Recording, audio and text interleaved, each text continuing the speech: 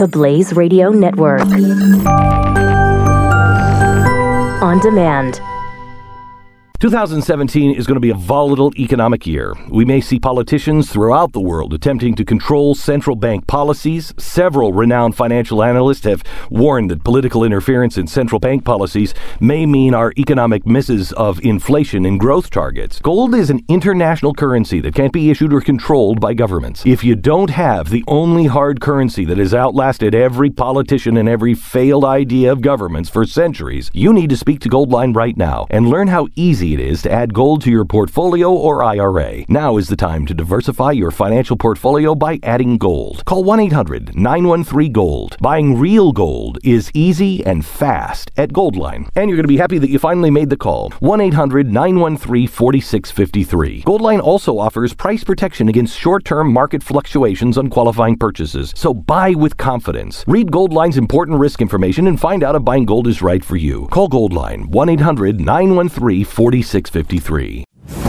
Prepare yourself to ingest current events, pop culture, and politics with a side of Latin flair. Vices? I don't have to show you any stinking vices.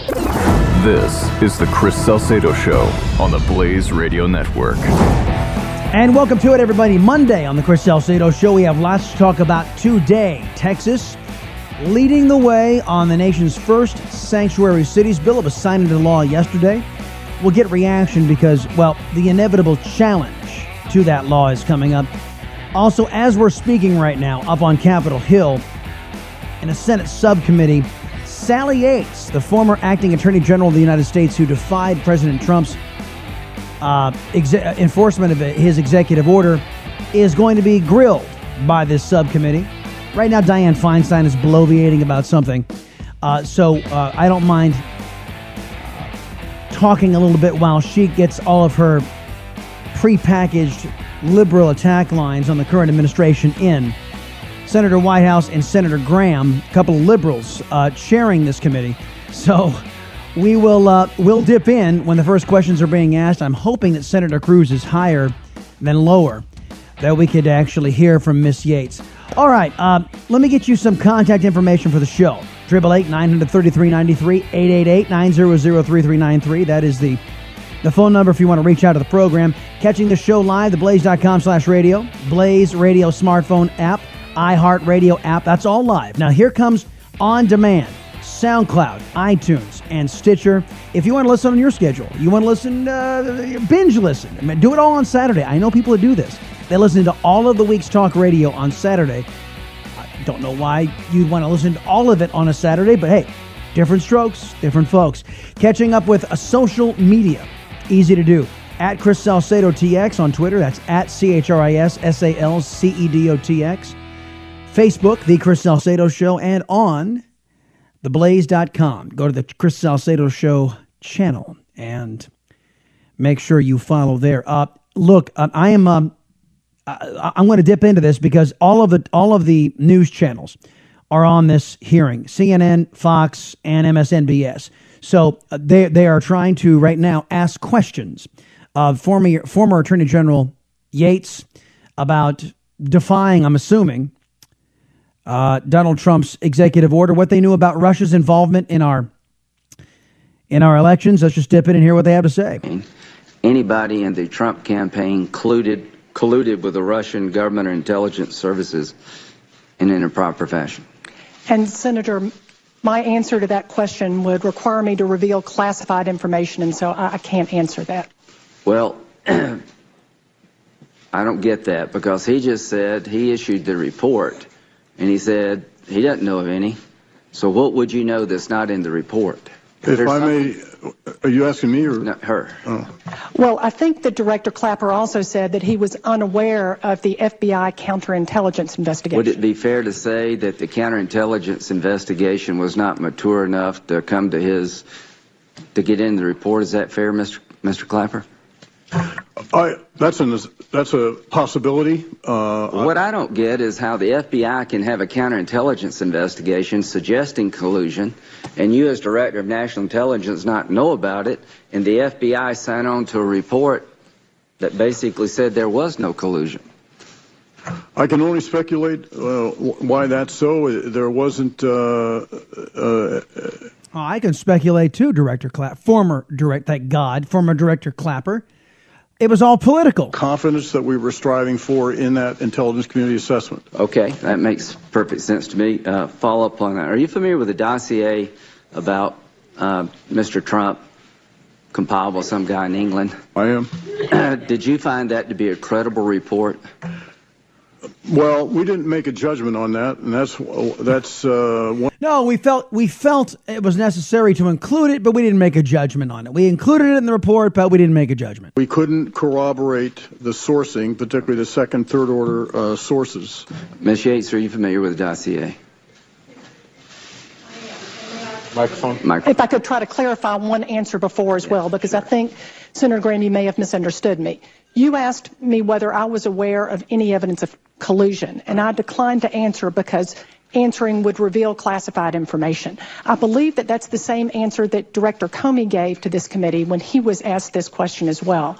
And he made clear, and I'd like to make clear, that just because I say I can't answer it, you should not draw from that an assumption that that means that the answer is yes. Okay, fair enough. And I also think, if I may, sir, that this illustrates what I was trying to get at in my statement about the unique position that the FBI straddles between intelligence and law enforcement. Okay. I just want the country to know that whatever they're doing on the counterintelligence side, Mr. Clapper didn't know about it, didn't make it in the report, and we'll see what comes from it. Ms. Yates, what did you tell the White House about Mr. Flynn? I had 2 in-person meetings and 1 phone call with the White House counsel about Mr. Flynn. The first meeting occurred on January 26th. I called Don McGahn first thing that morning and told him that I had a very sensitive matter that I needed to discuss with him, that I couldn't talk about it on the phone, and that I needed to come see him. And he agreed to meet with me later that afternoon. I took a senior member of the National Security Division who was overseeing this matter with me to meet with Mr. McGahn. Folks, you got to understand that Michael Flynn is the target of this hearing. Dianne Feinstein passed out a timeline and already basically targeted Michael Flynn. It's essential to know about Michael Flynn, she said, and that seems to be the tone and tenor set early on in this hearing.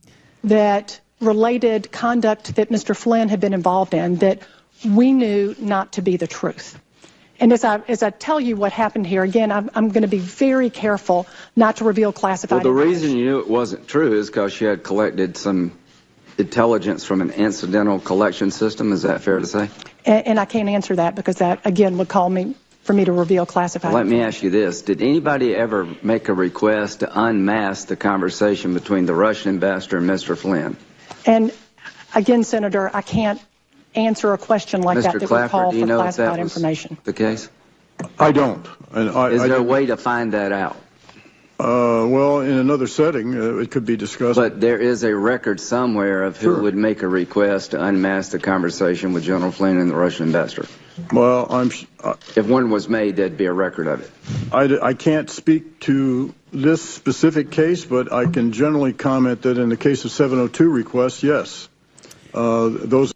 Talking about Susan Rice, that's what Graham is trying to get after. Who asked for the unmasking of Flynn? The reason why Sally Yates knew that Flynn wasn't being exactly truthful was because he was swept up in what many are saying was unlawful surveillance and an unlawful unmasking for political purposes by Susan Rice inside of the Obama administration. Nor do I know the answer to that. Is it fair to say that if somebody did make an unmasking request, we would know who they were, and we could find out from them who they shared the information with? Is that fair to say? The system would allow us to do what I just described. Well, unmasking requests are not made to the Department of Justice. No, but to the agency who does the collection. That's my understanding. So there should be a record somewhere in our system whether or not an unmasking request was made for the conversation between Mr. Flynn and the Russian ambassador. We should be able to determine if it was made, who made it. Then we can ask, what did they do with the information? Is that a fair statement, Mr. Clapper? Yes. Okay. Now, what did you finish? What did you tell the White House? Okay. All right. So I told them again that there were a number of press accounts of statements that had been made by the vice president and other high-ranking White House officials about General Flynn's conduct that we knew to be untrue. And we told them how we knew that how we had this information, how we had acquired it, and how we knew that it was untrue. And we walked the White House counsel, who also had an associate there with him, through General Flynn's underlying conduct, the contents of which I obviously cannot go through with you today because it's classified. But we took them through in a fair amount of detail of the underlying conduct, what General Flynn had done, and then we walked through the various press accounts and how it had been falsely reported. We also told them what he had done. What did he do? Now, you guys notice that when that Miss Yates wasn't very careful to say, just because I said he did something doesn't necessarily mean it was illegal or nefarious. She didn't want to stop there. She wants to leave the impression that Michael Flynn had done something. Again, that the underlying conduct that General Flynn had engaged in was problematic in and of itself. Secondly, we told him we felt like Well, wait a minute. Isn't that classified? How come you can't tell us who unmasked his conduct, but you could say his conduct was inappropriate? Well, why does one reveal a source or a method rather than identify somebody who is a Democrat? It's okay to rake Flynn over the coals. By the way, it bears pointing out at this point, folks, is the last job that Mr. Flynn had before joining up with Trump was in the Obama administration. He's worked in several administrations, apparently, or at least these last two. Done. And additionally, that we weren't the only ones that knew all of this, that the Russians also knew about what General Flynn had done, and the Russians also knew that General Flynn had misled the vice president and others. Because in the media accounts, it was clear from the vice president and others that they were repeating what General Flynn had told them. And that this was a problem because not only did we believe that the Russians knew this, but that they likely had proof of this information. And that created a compromise situation, a situation where the national security advisor essentially could be blackmailed by the Russians. Well, this is pretty much as billed, folks. It's a Flynn roast, and that's why this hearing was called. It's instructive. Senator Graham is the chairman. Senator Whitehouse is the ranking member. And it looks like the long knives are out for Flynn. They have been for some time. We'll see where it goes. We'll continue to monitor in the break, folks. Be right back. It's the Chris Salcedo Show here in The Blaze. Keep up with the Chris Salcedo Show on Facebook and on Twitter at Chris Salcedo TX. Just another way to stay in touch with Chris on the Blaze Radio Network.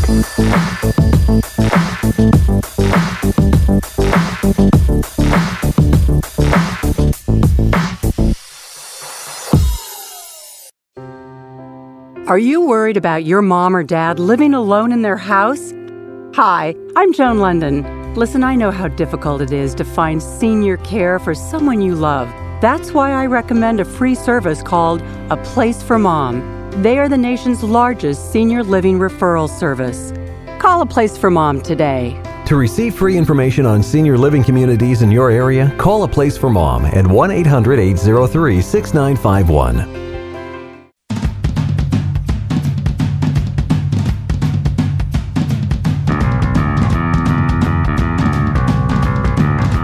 Chris Salcedo is on the Blaze Radio Network. Here's my immediate takeaway just from the opening salvos in this hearing up on Capitol Hill. Again, Sally Yates, former acting attorney general in the transition period into the Trump administration, that when it comes to incriminating Democrats, well, that's classified. We can't talk about it in an open setting. But when it talks about open and frank talk about possible criminal activity undertaken by Mr. Flynn, well, we can talk about that all day long. When it comes about talking about General Flynn's alleged conduct, oh, we could talk about that all day. That doesn't violate sources and methods. But when it comes to identifying Democrats who may have been complicit in possible illegal surveillance of Americans. When it comes to identifying Democrats who may have been involved in politicizing this whole thing from the get-go, then I'm sorry, that just classified. We can't talk about it in an open setting. But you know what? As far as General Flynn is concerned, he gets raked over the coals. And again, I'm not making any value judgments over Flynn. I was just as dumbfounded as many of you when Mr. Flynn had registered as a foreign agent and had been registered as a foreign agent. Really? National Security Advisor, you say? And that I took the White House to task last week when Sean Spicer seemed to indicate, well, you know what, Obama had vetted Flynn. We thought he was okay. Obama's team had renewed his security clearance in 2016. Why would we have to worry about it? In my view, anybody that Barack Obama gave security clearance to, I would be worried. Not only because of the nature of his administration and how they didn't really take care to safeguard the nation's secrets, but it's Obama. It was a bunch of leftists. So why would you leave it up to a bunch of anti-American freaks in his administration? So I'm not. Don't misunderstand as me jumping to Michael Flynn's defense. There are those who are out there still defending him, but the overwhelming body of evidence seems that at the very least he wasn't exactly being straightforward about what he was up to. So at any rate, I'm teetering whether or not I'm going to go back and forth on this. It's pretty dry stuff, and I didn't mind covering it in the flip around, but I don't know if I want to go back to it. It's just, and if there are some fireworks, we'll continue to monitor during the breaks. I mean, it's Senator Whitehouse right now, and this guy's about as fair as a Don Corleone executioner. And as about as lively as watching paint dry. So it wouldn't even make for compelling radio. So if there are any fireworks, if, let's say, for example, Ted Cruz decides he wants to ask some real questions of Miss Yates and the former Attorney General Clapper, then we will maybe dip in to see what's going on. Meantime, we have some other things to discuss today here on the Chris Salcedo Show. There is an article that we posted up on the Salcedo Show Facebook page. And this article has to do with the growing unrest and terrible situation in Venezuela. This is a Wall Street Journal piece by Juan Ferrero. Yade, Venezuela is the dateline. Jean-Pierre Planchert, year old, has the drawn face of an old man and a cry that is a little more than a whimper. His ribs show through his skin. He weighs just 11 pounds. He's one. His mother, Maria Planchert, tried to feed him what she could find combing through the trash. Scraps of chicken or potato.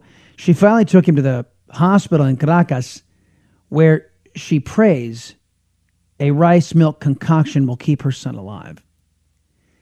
One of the individuals pictured in this piece by the Wall Street Journal is a little baby, probably 1 or 2. It's hard to tell because he's so malnourished. Could be a she for all I know. And scars pock its body. It is a testament to Democrat policies. You want to know what happens if the Democrats and the extremist libs win the day here in the United States? Have a look at Venezuela. Donald Trump, the administration, is monitoring the Venezuelan instability. Believes there's a strong need, writes Fox News, to bring weeks of anti-government protests in the country's capital of Caracas to a quick and peaceful conclusion. Maduro is not at all interested, folks, in peace. He just wants to solidify power, to keep socialism going, so he can eat. And so the statists can eat. The people, no. Once Latin America's richest country, Venezuela can no longer feed its people, hobbled by the nationalization of farms. You know what that is? The nationalization of farms. It's the government saying, hey, we're gonna run your farms so that everybody gets their fair share. Sound familiar? Hobbled by the nationalization of farms as well as price and currency controls. Now, who does that sound like? Who wants to tell corporations how much they can charge you? Who wants to falsely manipulate currencies? Leftists like the Chinese. Leftists like the Democrat Party here in the United States want to put in price controls for health care. Oh, you can't charge more than that, but then we're going to take a loss. Sorry. You guys want a case study as to what America's future looks like if/when the Democrats win the day? Have a look at Venezuela. That's what awaits you and your family. And that's why you ought to keep attuned to the Blaze and maybe go to school and go to work and judge why conservatism is so head and shoulders above liberalism any day of the week. The Chris Salcedo Show, part of Generation Blaze, only on the Blaze Radio Network.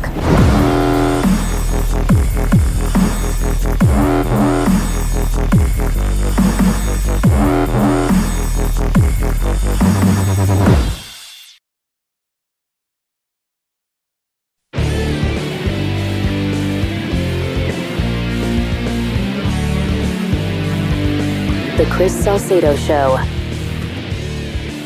Coming up next hour, we'll talk to an attorney about the next step. The American left will challenge what's going on in Texas, the first state in the country to basically say, hey, if you're a Democrat and you want to, not enforce federal immigration law, you want to actively aid illegal immigrant felons, I don't think we're going to allow you to do that anymore without consequences. Without fining your city, without fining your municipality, and without jailing you and possibly taking you out of whatever position you're in. And now there's sure to be some sort of legal challenge. I don't know what that looks like.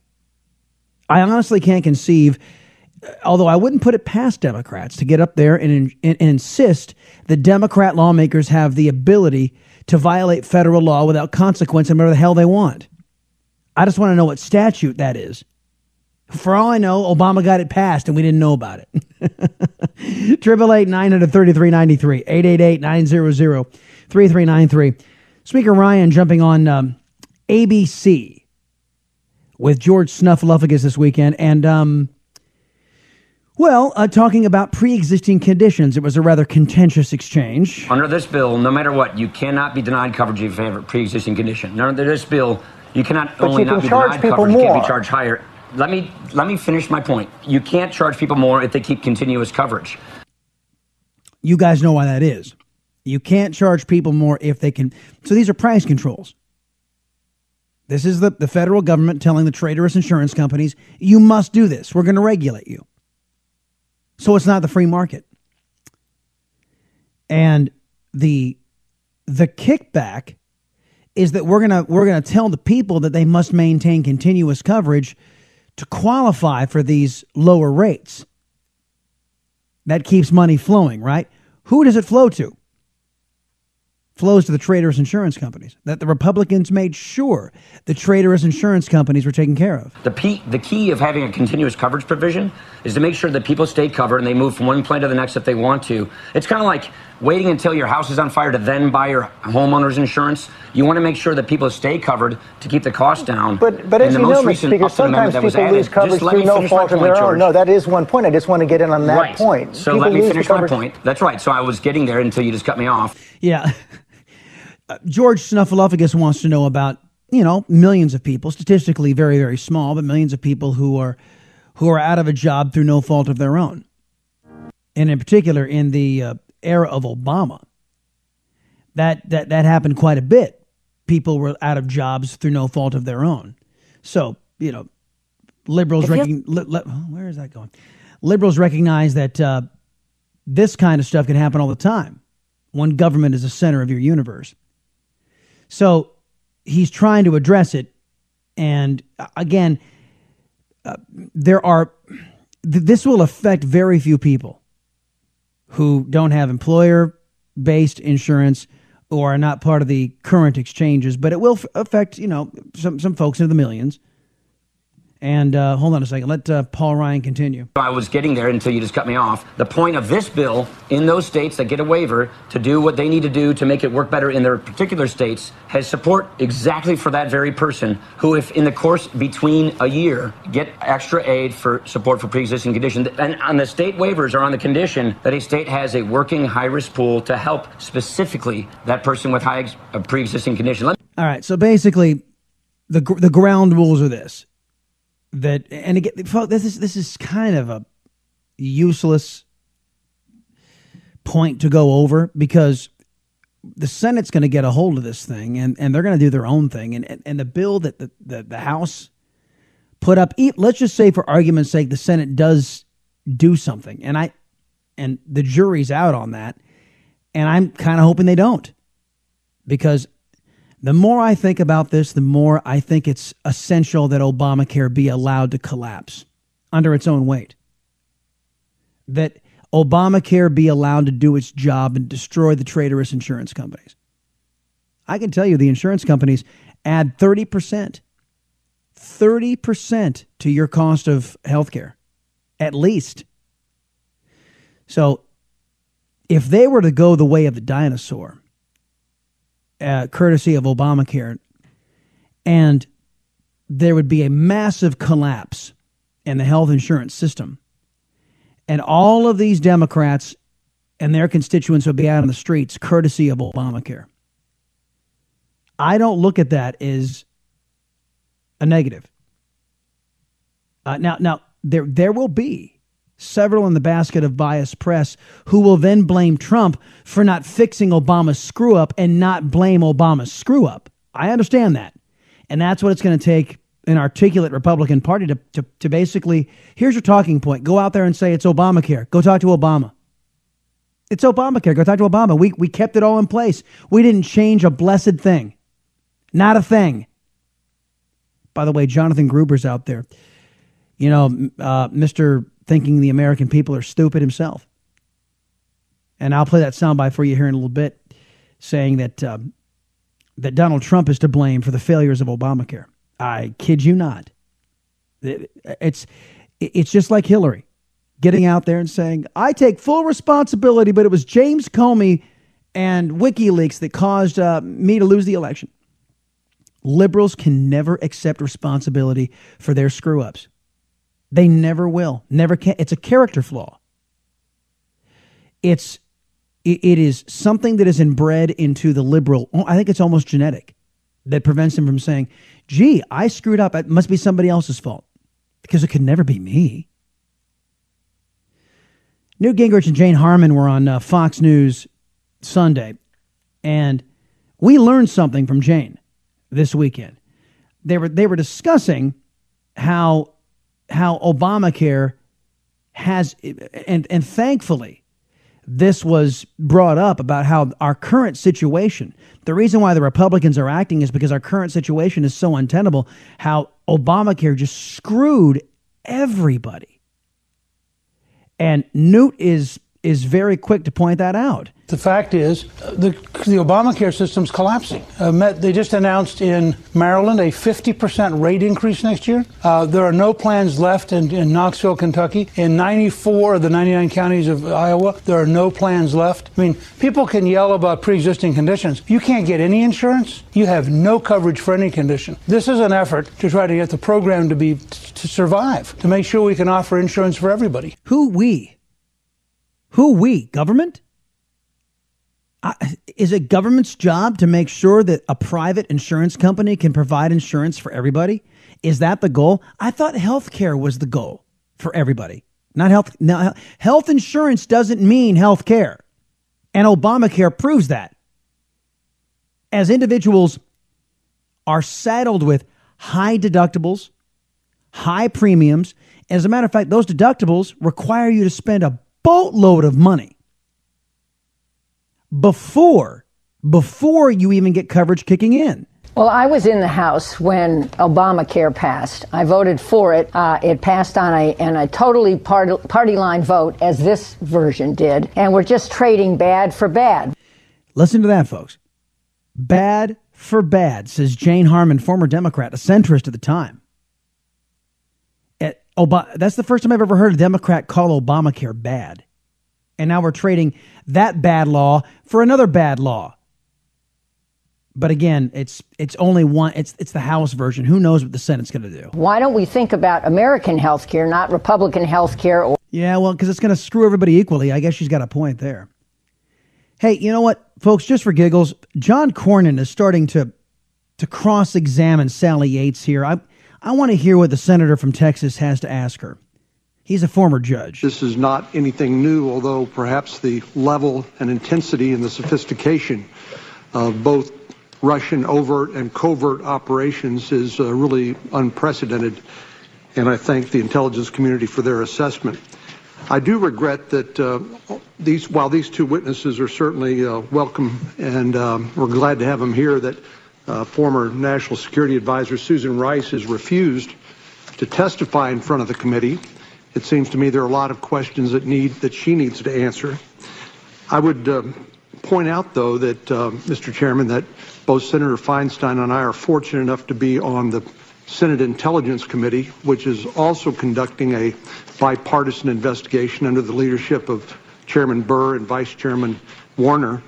One of the benefits of that additional investigation is that we have been given access to the raw intelligence collected by the intelligence community, which I think completes what understandably is an incomplete picture when you can only talk in a public setting about part of the evidence. But yeah, part of the evidence. The part of the evidence that indicts Flynn and doesn't identify any Democrats' culpability. This subcommittee hearing is playing an important role in that.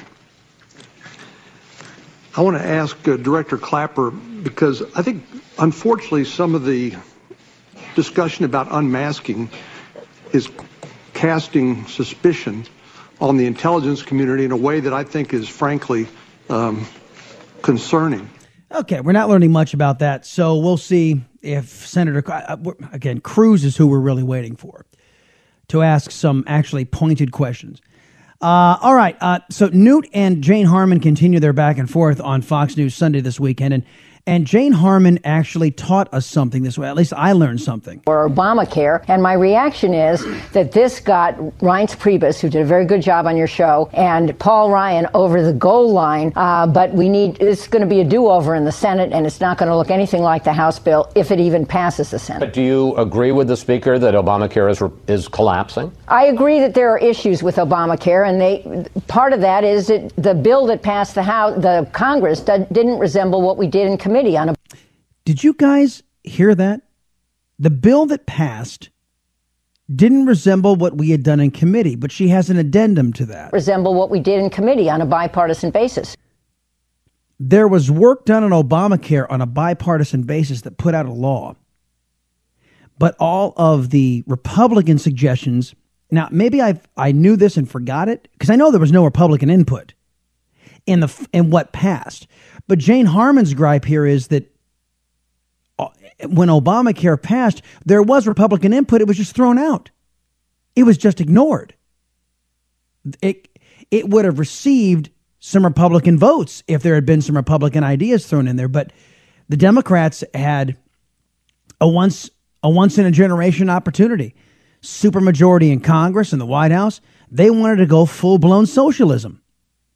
And they didn't want any moderating factors that would keep competitiveness in there and non-government control in there.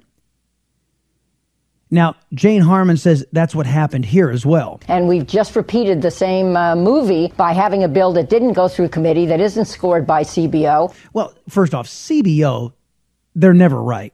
And didn't go through committee, it's because Democrats have pledged not to do anything, Jane Harman. You might be projecting the fact that Democrats might want to behave like you And they don't Democrats like you, Jane Harman, don't exist anymore. And that came out just as a leadership, in my view, press release. Yeah. We'll get more on this on the other side of the break. Stick with me, folks. It's the Chris Salcedo Show. Happy Monday on The Blaze. It's not just a show. It's a movement. Join the swarm. Twitter hashtag Salcedo Swarm. Only on the Blaze Radio Network.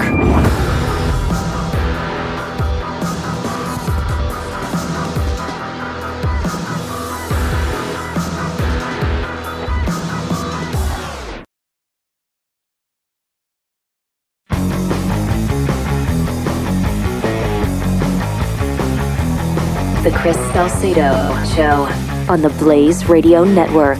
And of course, we go to the spot break, and there was something that was actually material to what I wanted to find out. Senator Cornyn just asked Yates. So wait a minute, you had the Office of Legal Counsel come in and say that President Trump's executive order was lawful, but you countermanded them. On what authority did you do that? We might be able to, if I can squeeze that in, folks, I'll get it here on the Chris Salcedo Show before the end of the day. If not, we'll save it for tomorrow, because I'm sure this testimony by Yates, it's been eagerly awaited by the basket of biased press. So if not today, we'll get to it tomorrow. Jonathan Gruber. You guys remember Jonathan Gruber? The Goober, Jonathan Gruber? Here's a guy who is an extremist leftist.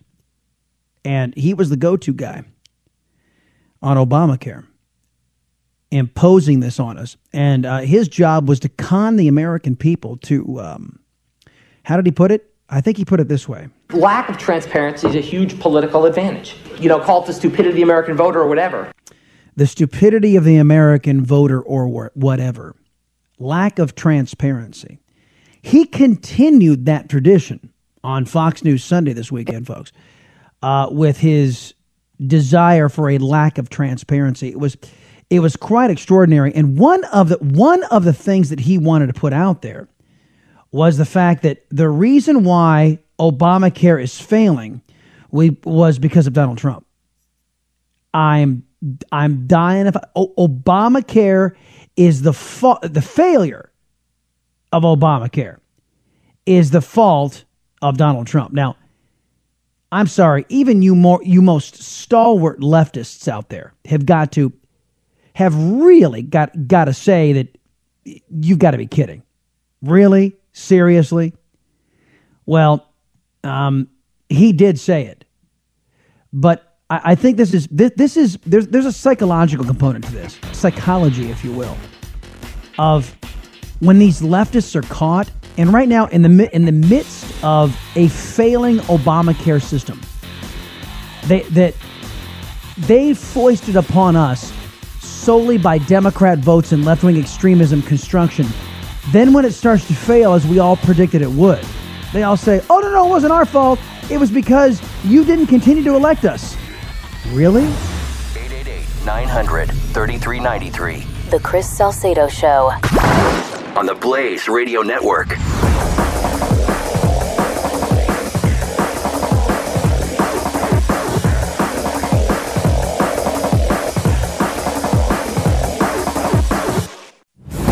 Prepare yourself to ingest current events, pop culture, and politics with a side of Latin flair. Vices? I don't have to show you any stinking vices. This is the Chris Salcedo Show on the Blaze Radio Network. Ted Cruz is up. Let's listen in, folks. Of any interceptions of the Bernie Sanders campaign, the Hillary Clinton campaign, or any other candidate in 2016 or campaigns? No. Okay.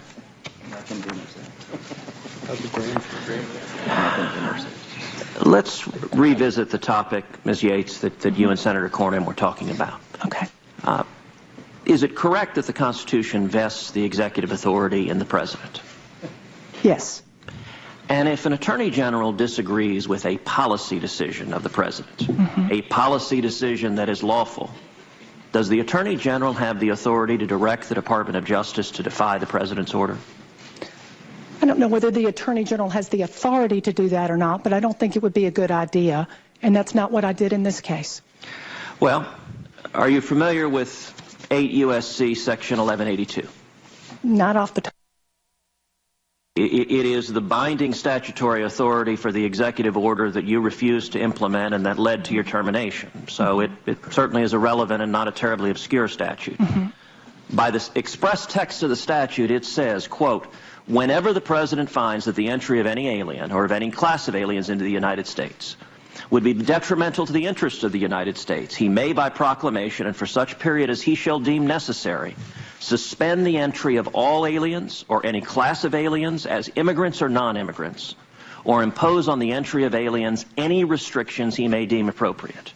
Would you agree that that is broad statutory authorization? I would, and I am familiar with that, and I'm also familiar with an additional provision of the INA that says no person shall receive preference or be discriminated against in issuance of a visa because of race, nationality, or place of birth. That, I believe, was promulgated after the statute that you just quoted. And that's been part of the discussion with the courts with respect to the INA, is whether this more specific statute trumps the first one that you just described. But my concern was not an INA concern here.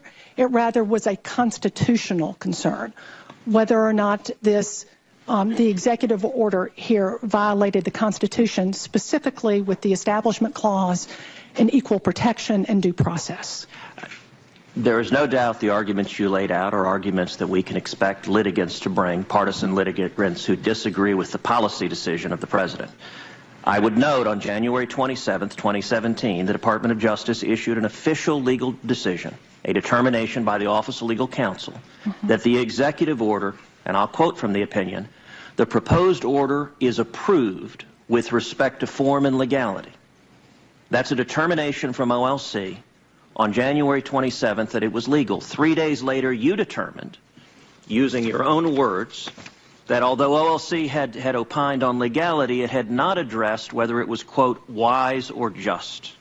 And I also, in that same directive, Senator, said that I was not convinced it was lawful. I also made the point that the Office of OLC looks purely at the face of the document. And that's all it's supposed to look at, is the face of the document at face value. Be enforceable, would be lawful. They importantly do not look outside the face of the document. And in this particular instance, particularly where we were talking about a fundamental issue of religious freedom, not the interpretation of some arcane statute, but religious freedom. It had nothing to do with religious freedom. What religion is she talking about? Islam? 6 countries were affected by this thing. 7 in the first one, 6 in the next one. And there were 42 other Muslim countries that were not affected. How does she justify this? Has formally approved the legality of a policy, and 3 days later, the Attorney General has directed the department not to follow that policy and to defy that policy? I'm not, but I'm also not aware of a situation where the Office of Legal Counsel was advised not to tell the Attorney General about it until after it was over. Thank you, Ms. Yates. I would note that might be the case if there's reason to suspect partisanship. Senator Klobuchar. Thank you. I want to thank you very much. Yeah, whatever. All right. Interesting. Yes, I was worried about discrimination on a religion, but the executive order didn't discriminate on a religion.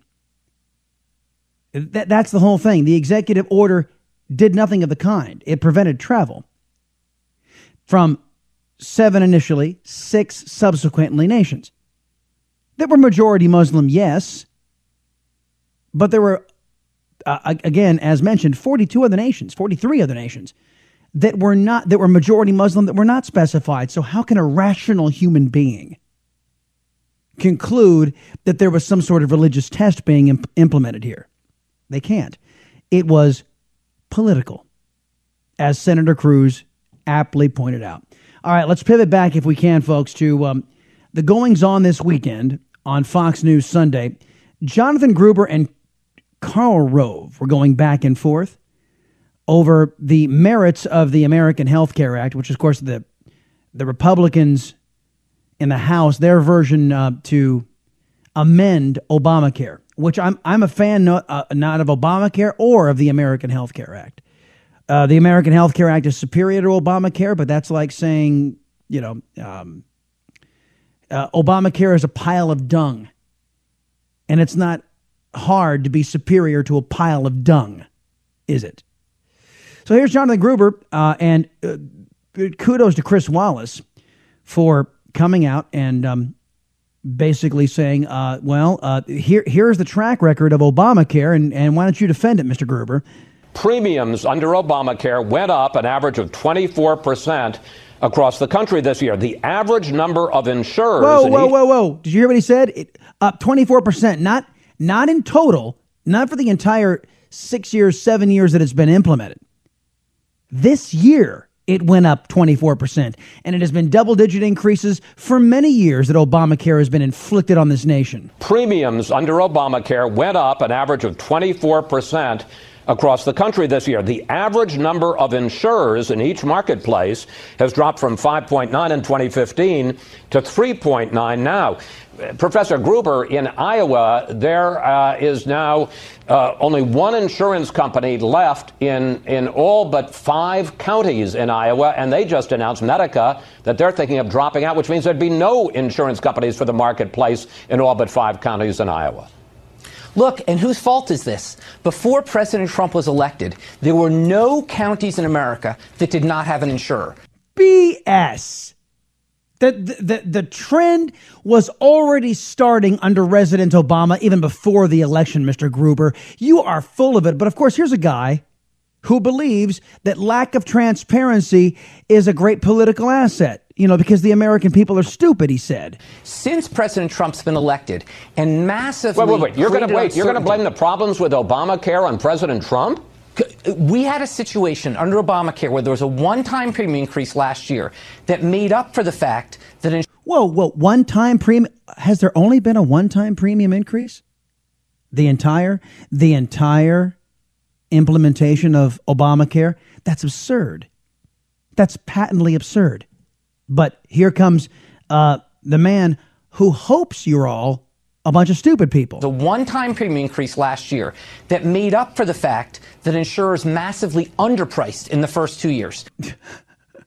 Out of the kindness of their hearts, I'm sure. The traitorous insurance companies underpriced. And yet premiums were still going up double digits, Mr. Gruber. How do you figure that? The problem was fixed. Insurers' positive profits were trending positively. Oh, really? So now we're concerned about the profits in the traitorous insurance companies, Mr. Gruber. You, an extremist lib. Insurers were saying positive things about their ability to stay in the exchange and succeed. Then you have a president who comes in, undercuts open enrollment. Undercuts open enrollment. What's he talking about? Did Donald Trump do that? No, he didn't. 4 days of commercials that were supposed to be bought with taxpayer dollars to promote Obamacare collapsed all of Obamacare. The Trump administration stopped 4 days worth of television spots. And Mr. Gruber says, that caused the whole system to collapse. You believe this, cat? If Obamacare could collapse, if it wasn't promoted 4 days worth of commercials, was it really that sturdy to begin with? Doesn't honor the obligations this law makes to insurers. All right. And as a result, premiums are going up and insurers are exiting. You can look at the quotes from insurers themselves. Yes. Donald Trump has not done a blessed thing to Obamacare. He is maintaining all of the commitments that President Obama put in. All of them. Every stinking last one of them. On the hope and assumption that the Republicans will get something done.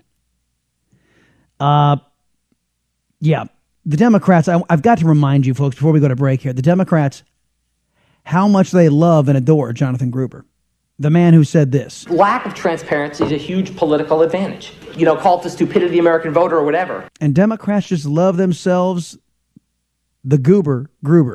We've already drawn some of the brightest minds from academia and policy circles. Many of them I've stolen ideas from liberally.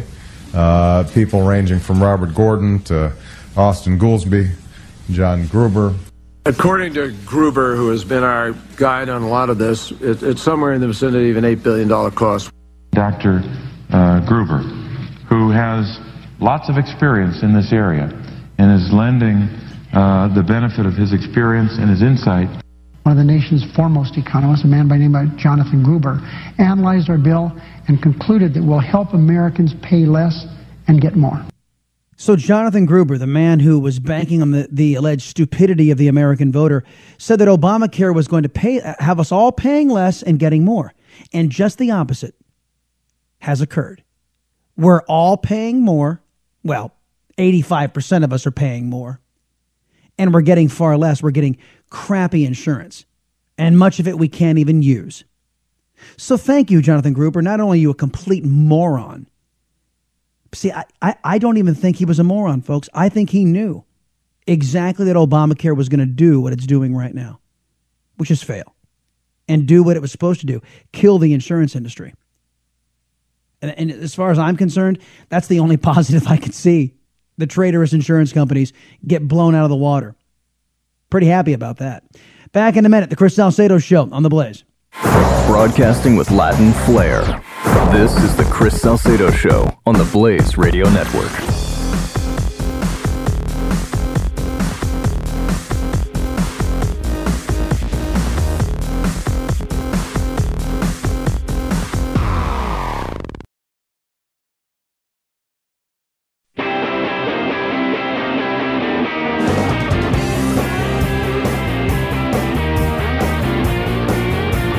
This is the Chris Salcedo Show, only on the Blaze Radio Network.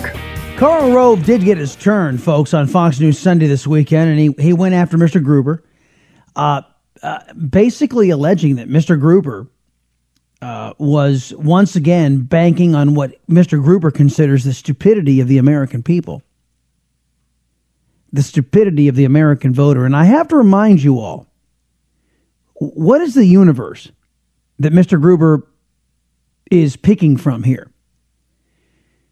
Those who believed President Obama when he said, like your plan, keep your plan, like your doctor, keep your doctor, save $2,500 a year for an average family of four, who believed Obamacare was the solution to some problems in the medical and the insurance field. Those people. So that excludes conservatives. That excludes the vast majority of the Republican Party. It excludes the vast majority of independents. So who are we left with? Libs, Democrats. And there are even some Democrats who didn't believe Obama, but there are few. So the stupid people who believed all of this crap were libs, were Dems. And all you Democrats out there, don't take it up with me. Take it up with Jonathan Gruber. You're the one who fell for his garbage. Look, last week, Dr. Gruber, he blamed it all on the insurers because, but they guessed wrong. Really, actually, the government told them to consider that they would get a lot more healthier, younger people than they actually got in any single year that this program's been in effect. So let me get this straight. Jonathan Gruber said that all of these young, healthy people would be so willing to take it in the shorts so they could subsidize older and sicker people. And that didn't pan out. That didn't happen. But Jonathan Gruber said that they're going to be there. Smartest man in America, the architect of Obamacare, said they were going to be there. And he dares to call other people stupid? He said Trump stopped the ads. Trump stopped the ads on the 26th of January, and the end of the enrollment period was the 31st. Really, the problems of Obamacare are going to be solved by 4 days worth of TV ads. That's what I was talking about, is when Jonathan Gruber said that Trump undercut Obamacare. 4 days of ads. Really? He also said the executive order said not to enforce the individual mandate, and that caused problems, disruption in the force. Well, President Obama delayed the individual mandate for 2 years and the employer mandate for a year. So you hear what Rove's saying there is the fact that, let me get this straight, Trump's in there for 2 months and says that the IRS will not enforce the individual mandate. If you don't, I took a call from an earlier version of the Salcedo Show today, folks, and they said that you can't mark no, you have to leave it blank on your tax returns. Leave it blank. If you mark no, you're still going to get tagged on your tax returns. They should have made that more clear. Anyhow, but just these 2 months was enough to throw Obamacare in a complete death spiral. But when Obama violated his own law and delayed the individual mandate for 2 years. Oh, that didn't do it. And when he delayed the employer mandate for a year, oh, that didn't do it. But Trump does it for a couple of months and the whole damn thing collapses. Again, Jonathan Gruber lying to all you stupid people out there. Again, all you conservatives and vast majority Republicans and independents. I'm not talking about you guys. Jonathan Gruber is talking about those who believed in Obama and Obamacare. And finally, he said, he talked about the cost-sharing payments, and that caused distress among the insurance companies. Well, the insurance companies are getting the cost-sharing payments despite the fact that last year a federal judge declared them illegal. So basically what Rove is saying is that Trump's continuing even the illegal payments to Obamacare, even though a federal judge said they were illegal. Trump's continuing everything with the assumption that the Republicans are going to do something to rid us of Obamacare. So Jonathan Gruber, again, is being completely disingenuous.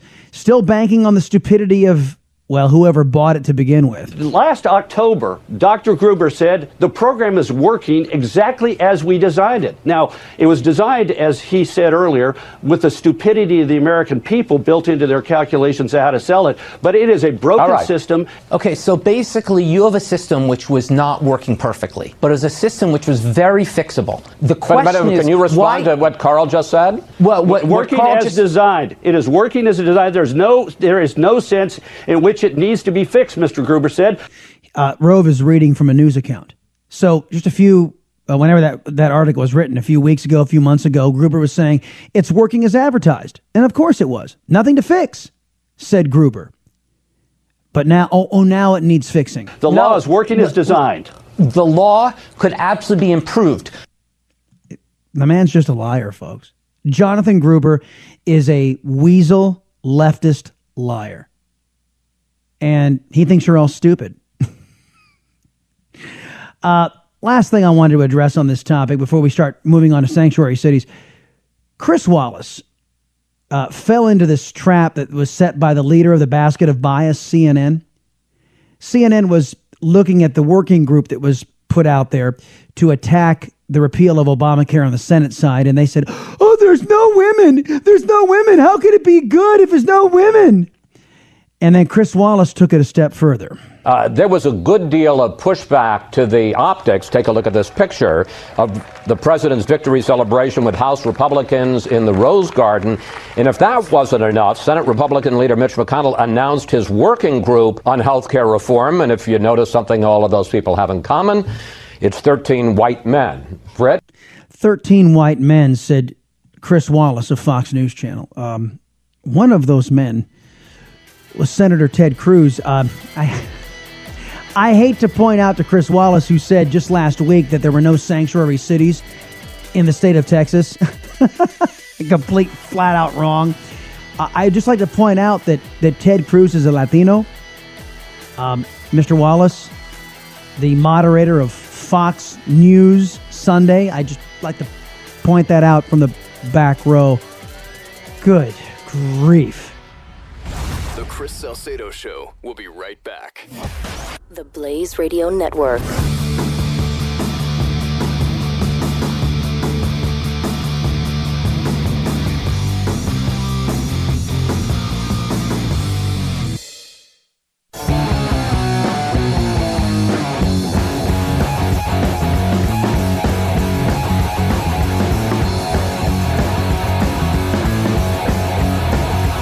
You're listening to the Latino conservative, Chris Salcedo, on the Blaze Radio Network. And if that wasn't enough, Senate Republican leader Mitch McConnell announced his working group on health care reform. And if you notice something all of those people have in common, it's 13 white men. Britt, first of all, what do you think of the pushback and the concern about that? And secondly, what about this argument that this is going to be as big a political burden for Republicans in 2018 as it was for Democrats, who lost more than 60 seats in the House in 2010? First of all, I'd say that this whole health insurance issue is not a racial issue. Amen. Thank you, Britt Hume. It's why point it out? Why does it make a difference if it happens to be all men? What's the matter with having men who have expertise in this particular area in the working group on there? What's the matter? It's not saying that women shouldn't belong in decision-making processes. It's just that the best people for the job were chosen. The best people for the job. Oh, and this zealousness of Chris Wallace to basically say, oh, look at all those bunch of white guys. And Ted Cruz is sitting right there. This narrative that even Chris Wallace is participating in. Oh, Trump, white supremacist, male white supremacist. It just bugs the living daylights out of me. I mean, Chris Wallace is not on a really good track record, folks. This basically ignoring the fact that Ted Cruz is on that panel, number one. Number two, last week talking about there are no sanctuary cities in Texas. You might want to visit Dallas sometime, Mr. Wallace, or San Antonio, or Austin, or Houston.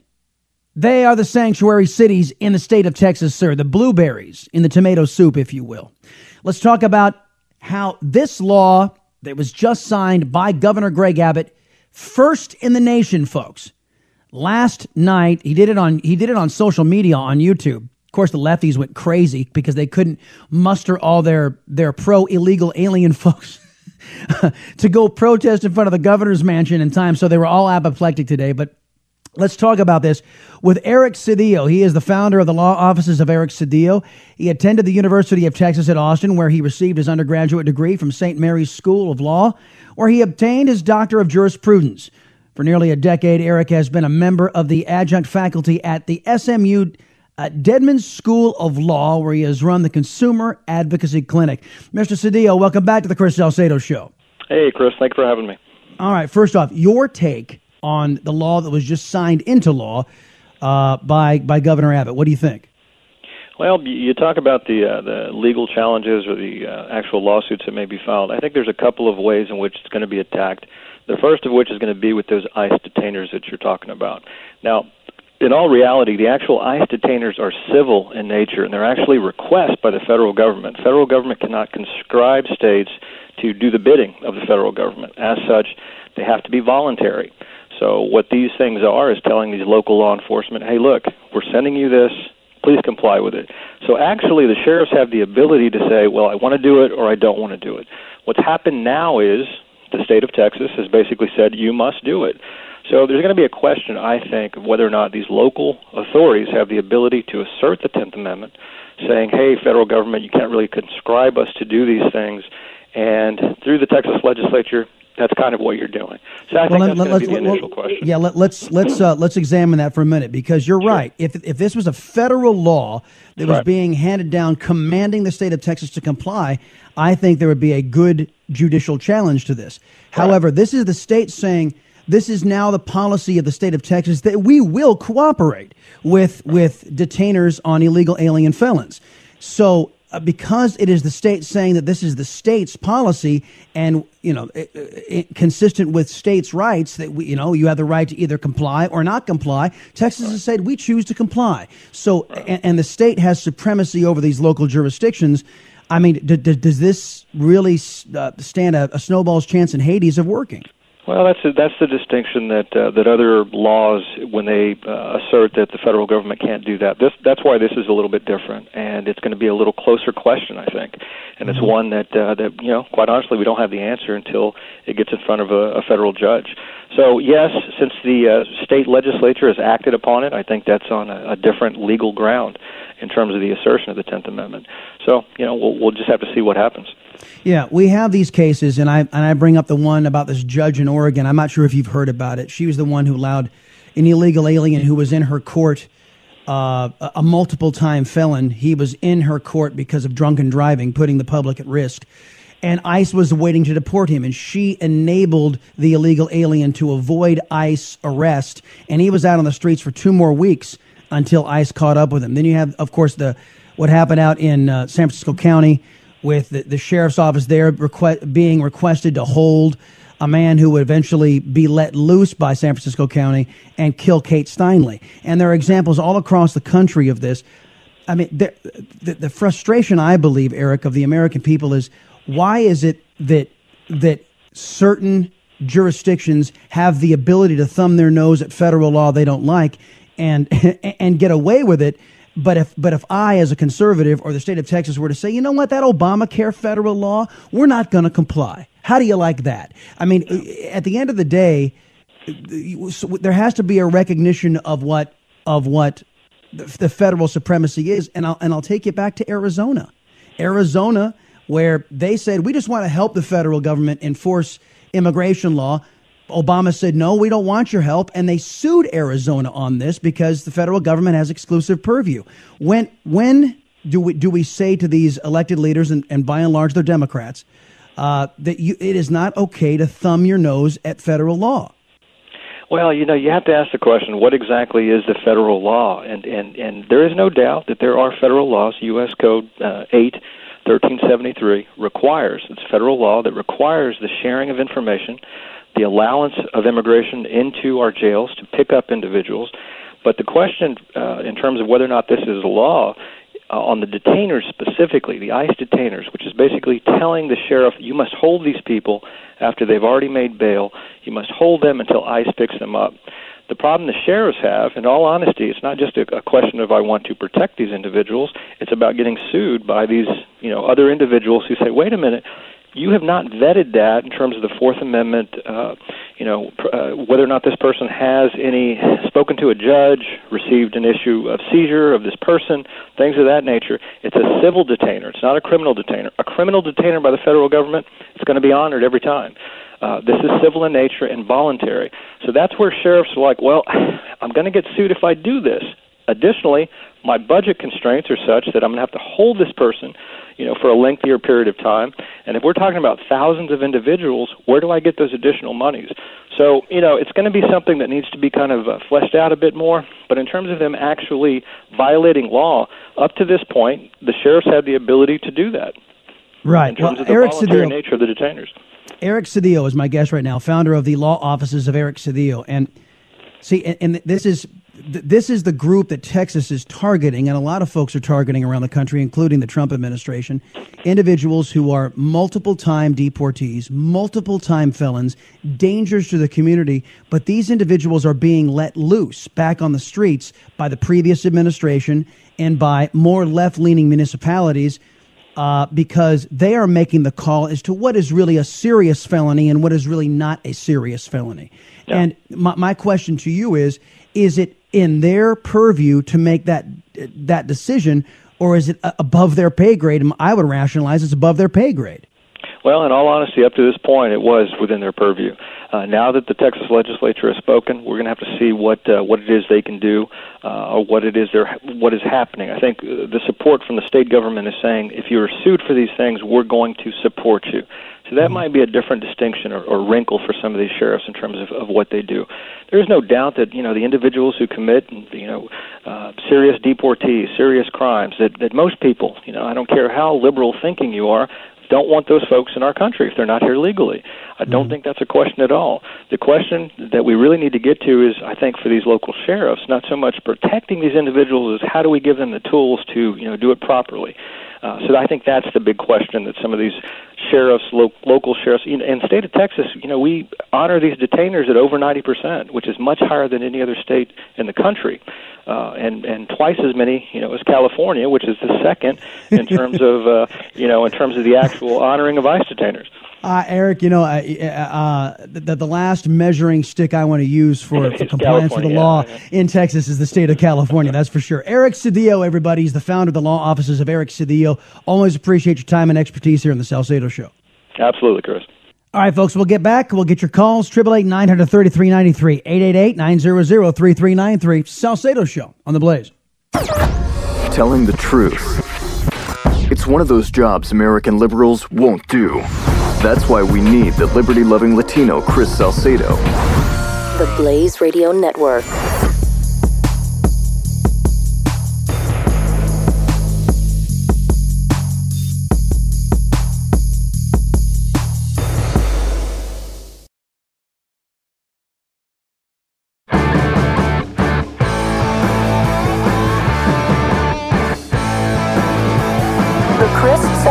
Show. Conservative talk radio with spice. All right, let's go out to the state of Massachusetts. Scott is calling in. Scott, welcome to the Salcedo Show, man. Chris, what's up? Always a pleasure, my friend. How are you today? I'm all right. So we've covered an awful lot today, from I agree. From illegals to Yates and to the Russia scandal to what else did we? To Jonathan Gruber and the repeal and replace. What is on your mind today, Chris? I could go, no joking or exaggeration, in one of 9 directions. Like I said, give me a microphone. We'll take the show till 8 p.m. tonight Eastern time. I could keep talking. Where do I begin? All right, I'm aware of the clock though. We got about 4 or 5 minutes. First of all, yes, the BS going on and the liberal spin is ridiculous. I have 2 topics, so please allow me to hit both. First, Trey Gowdy. Where do I get the sign Trey Gowdy for president? He's my favorite. I love him. He is a no BS guy. He's the best prosecutor, I'm doing the air quotes, prosecutor I've ever seen. I'll tell you what, if I got a DUI, I wouldn't want him cross-examining me, Trey Gowdy. Yeah, well, if only he wanted the job. What is his political aspirations, would you say? Do you know anything about him? Or? He wants to get out of Congress, and he wants to get back into private practice.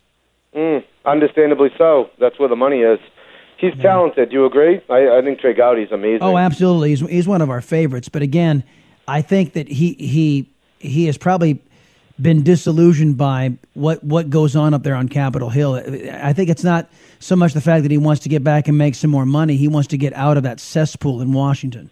Yeah, you know what? Let me withdraw and rephrase. That was actually poorly chosen words. I shouldn't have said that. Money. He's a public servant. Money's probably the last thing on his mind. So that was I misspoke there, and I apologize. Well, there's nothing wrong. There's nothing wrong with wanting to be successful. I mean, I'm sure that's every conservative has in his mind, working hard and being a success and getting rewarded for your effort. I don't think that's not a problem. That's why I didn't balk at it when you said it. I knew what you meant.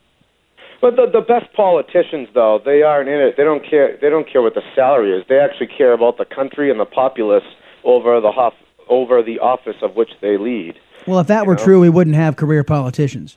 Well said. Those who want to do their service and do their duty, get in. They're in there to as long as they can financially hold out, do their service, and they leave. And then they go back into the private sector and make money. See, the reason why Democrats stay and become and those who are of the liberal persuasion stay there, like Lindsey Graham and John McCain, is because they're not talented to do much of anything else. Chris, I could go on and on. I'll do my next topic. Like I said, I wish we had more time. But let me switch gears really quickly, okay? All right. This is related to the whole Obamacare health insurance issue. Do you remember about 6 to 7 months ago, Meals on Wheels was all up in arms because the government cut their funding by, I don't know what the number was, 10%, 11%, whatever it was. It's moot. But are you with me? Remember Meals on Wheels? Well, yeah, it was a proposal. It never got cut because it was just a proposal. Okay. Well, you know more than me as usual, but yes. Point being, though, do you know once that even made the news, they've never had more cash flow in their lives.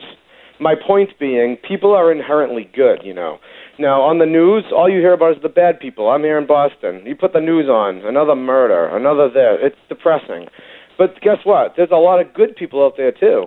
And once people saw that Meals on Wheels was getting cut funded, people said, oh, you know what, yeah, I'll donate 20. They've never had more cash. The genesis of my point here, Chris, is that if you get government out of the way, everything will operate more smoothly. Well, that's axiomatic. I mean, that is a truism. And you know what? If you want an exercise in frustration, Scott, watch CBS Evening News. And because I can only stomach it once a week when I go over to have dinner at my folks' house, and then I just sit there and I literally yell at the TV, bias. Oh, gee, that's fair. I say sarcastically. You want to get your blood pumping and you want an exercise in futility. Head to CBS News and try. I'm making air quotes with my fingers. Try to Chris, digest I got one that. more for you. I don't mean to ever overspeak the host. Excuse me, but I know how quickly phone calls can end on radio. Excuse me for interrupting you there. I do my best. You got about 60 seconds to make that point, but go ahead. All right, here we go. This is a local story. You ready for this one? You'll run with this one. tomorrow maybe. Harvard, oh God, here we go, right? Harvard graduation is having a separate ceremony for black graduates. That's news. This is real. No. I completely, and thank you for the call, Scott. I completely believe it. I completely believe it. You know why? Because, well, I got to be honest with you, folks. Liberals, we'll answer it tomorrow. Society's worth not measured by how much power is seized by government, but rather how much power is reserved for we the people. See ya. 888-900-3393. The Chris Salcedo Show. On the Blaze Radio Network.